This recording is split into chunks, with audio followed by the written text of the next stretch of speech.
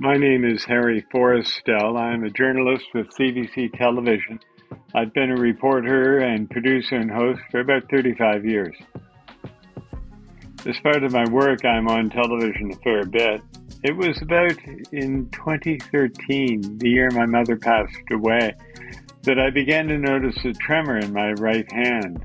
I'm left-handed, so it didn't bother me that much, but it was noticeable, and it was something that I thought, I have to have that checked out. So the next time I was at the doctor, I did.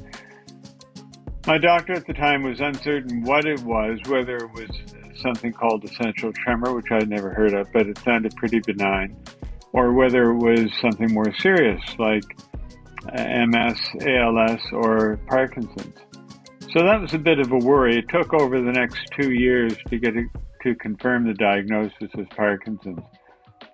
And in that time, my neurologist in New Brunswick, had referred me to Dr. Tony Lang and the team at Toronto Western Hospital Movement Disorder Clinic. And that was where, in 2015, I really had my diagnosis confirmed as Parkinson's. My symptoms at the time were mostly the tremor, and I was shaking my leg a lot, my left leg a lot at work. Now, I was always a leg shaker as a means of expending excess energy, I guess, when I was young. So that didn't really worry me. But it was noticeable that it was doing it when I wasn't really intending for it to happen. And then the thing that really sort of blew my mind and frustrated me was that I was finding it was taking more and more focus and attention just to walk normally.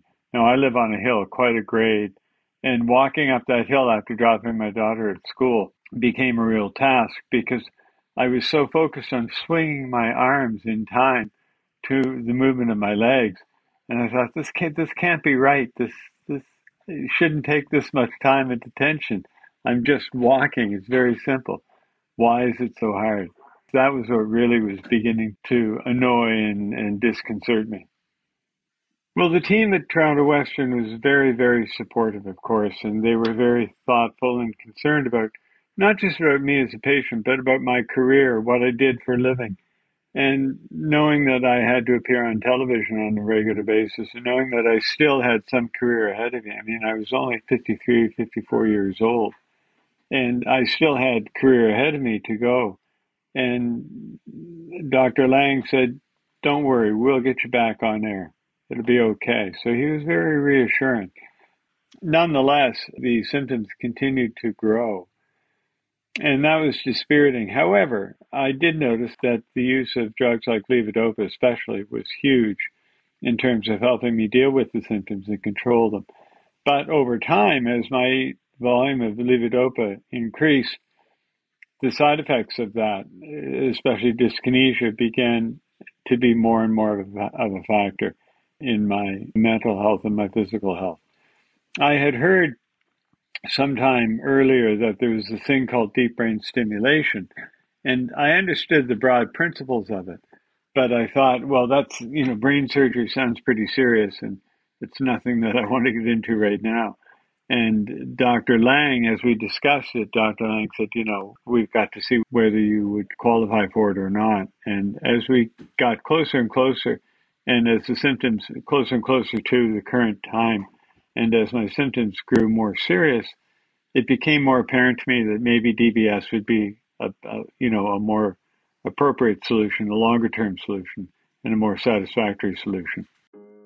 My DBS journey began with a trip to Toronto to see if I even qualified, because, of course, with deep brain stimulation, the issue is, are you able to gain as much benefit from it as you are from the use of levodopa? So a good, strong reaction to levodopa, positive reaction to levodopa, is a good indication that deep brain stimulation, which really only modifies and addresses the mechanical issues of the body in a Parkinson's case, that I was suited for that. Also, there was psychological and social, not measures, but tests that had to be gone through. So I spent a weekend in November, about 2 years ago, going through to see if I would be a satisfactory candidate, and much to my pleasure and surprise, I passed, I guess, for want of a better phrase. And I was delighted with that, to have that prospect of another option rather than just continuing with the growing. We had talked about the use of an abdominal shunt to deliver levodopa directly to the digestive tract. I didn't like that. I wasn't keen on the prospect of that. So DBS, when it was suggested that I could qualify and that they would do the procedure, it was a delight. I came home and my wife and I hugged, and, and my neurosurgeon here came around the desk and gave me a big hug. She was pleased too that I had qualified. Then came, about a year later, then came the opportunity to actually have the procedure done. I went up to Toronto. I was there for about a month, and I went in, and I was impressed and surprised by how quickly and how little fuss was involved in something as what had always seemed to me to be as complicated as brain surgery. I was quite chatty, apparently. Dr. Faisano and Dr. Kalia both remarked on how my line of questioning throughout the operation surprised them a little bit. When they're doing brain surgery, they're more used to speaking to one another than they are, I think, answering questions and being interrogated by the patient. But I was curious about what was going on. I grew up around hospitals. My mother was a clerk in a hospital in St. John. So as a child, I would go in to visit her on a regular basis. And I've been in hospitals for various treatments through my life. So hospitals have never really intimidated me or frightened me. I've been more curious about them than anything. And that was why, through that period of brain surgery, I was so curious about what was going on, what they were doing, and Dr. Kalia and Dr. Faisano both were humorous, they were supportive, and they were informative during that process. I appreciated it, and oddly enough, I enjoyed it.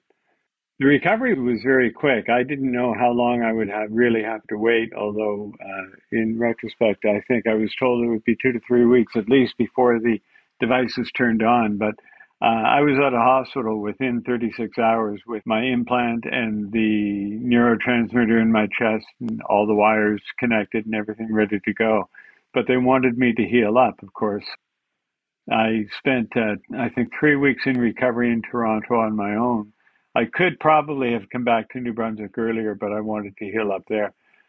I did that, returned to New Brunswick, and continued on my merry way as my social life and requirements I had for events at work. I didn't return to work, but there were certain events that I had to attend that I did. There was sort of a honeymoon effect that allowed me to spend almost 2 weeks without the symptoms of Parkinson's because of the operation, which was delightful. In fact, I almost didn't have to take any medication during that time. So it was a bit of a foretaste of what life would be like when this was finally turned on. But then again, the symptoms of Parkinson's began to creep forward, and I had to go back on my regular medication. So that all happened from the end of September to the end of October. On December the 6th, I returned to Toronto and spent a week there. I had the device turned on. I was not alone. I was in front of a bevy of clinicians when it was turned on, and the effect was immediate and very, very pleasing. My tremors, my shakes abated completely, with the bonus that I didn't have to experience the dyskinesia that goes along with the increasing doses of levodopa.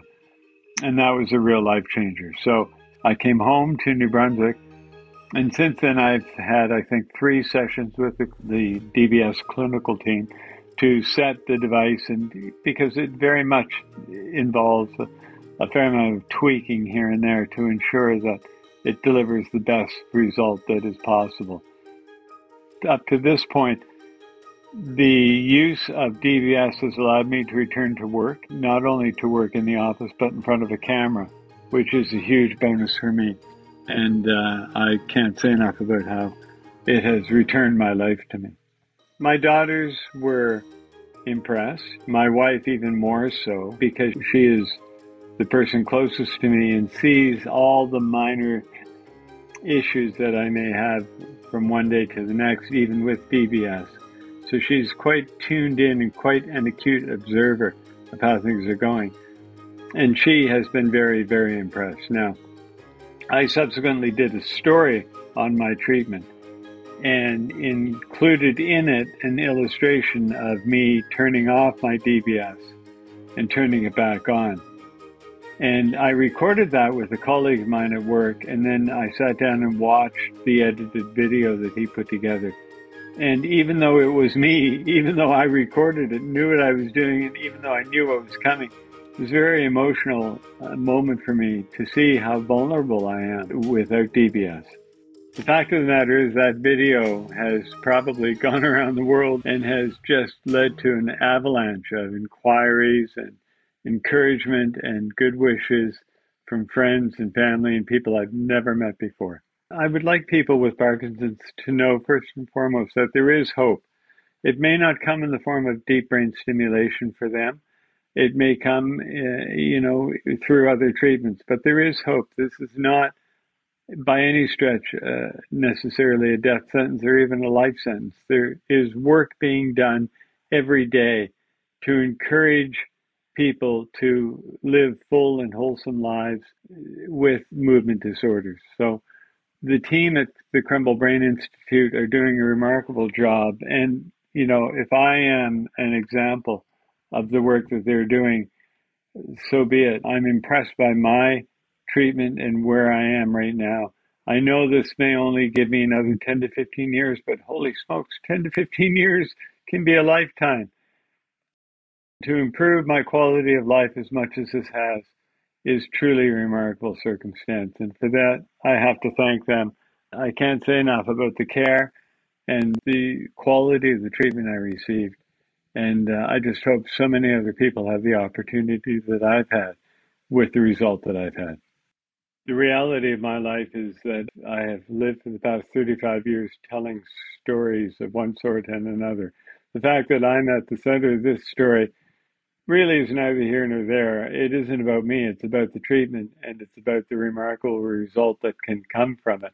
And if that gives comfort and direction and hope to others, then my job is done. The benefit of me being at the center of the story is that I didn't have to chase around and find someone who was in this situation, because I'm right here. So, I know the story is about me, but I've tried to find a way of telling that story from a more scientific and clinical point of view, as well as from a personal point of view.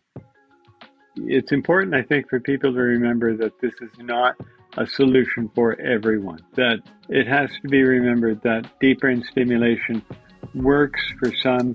It may not work as well for others, depending on your age, depending on comorbidities or other conditions that you have that might conflict with the treatment that you receive for Parkinson's.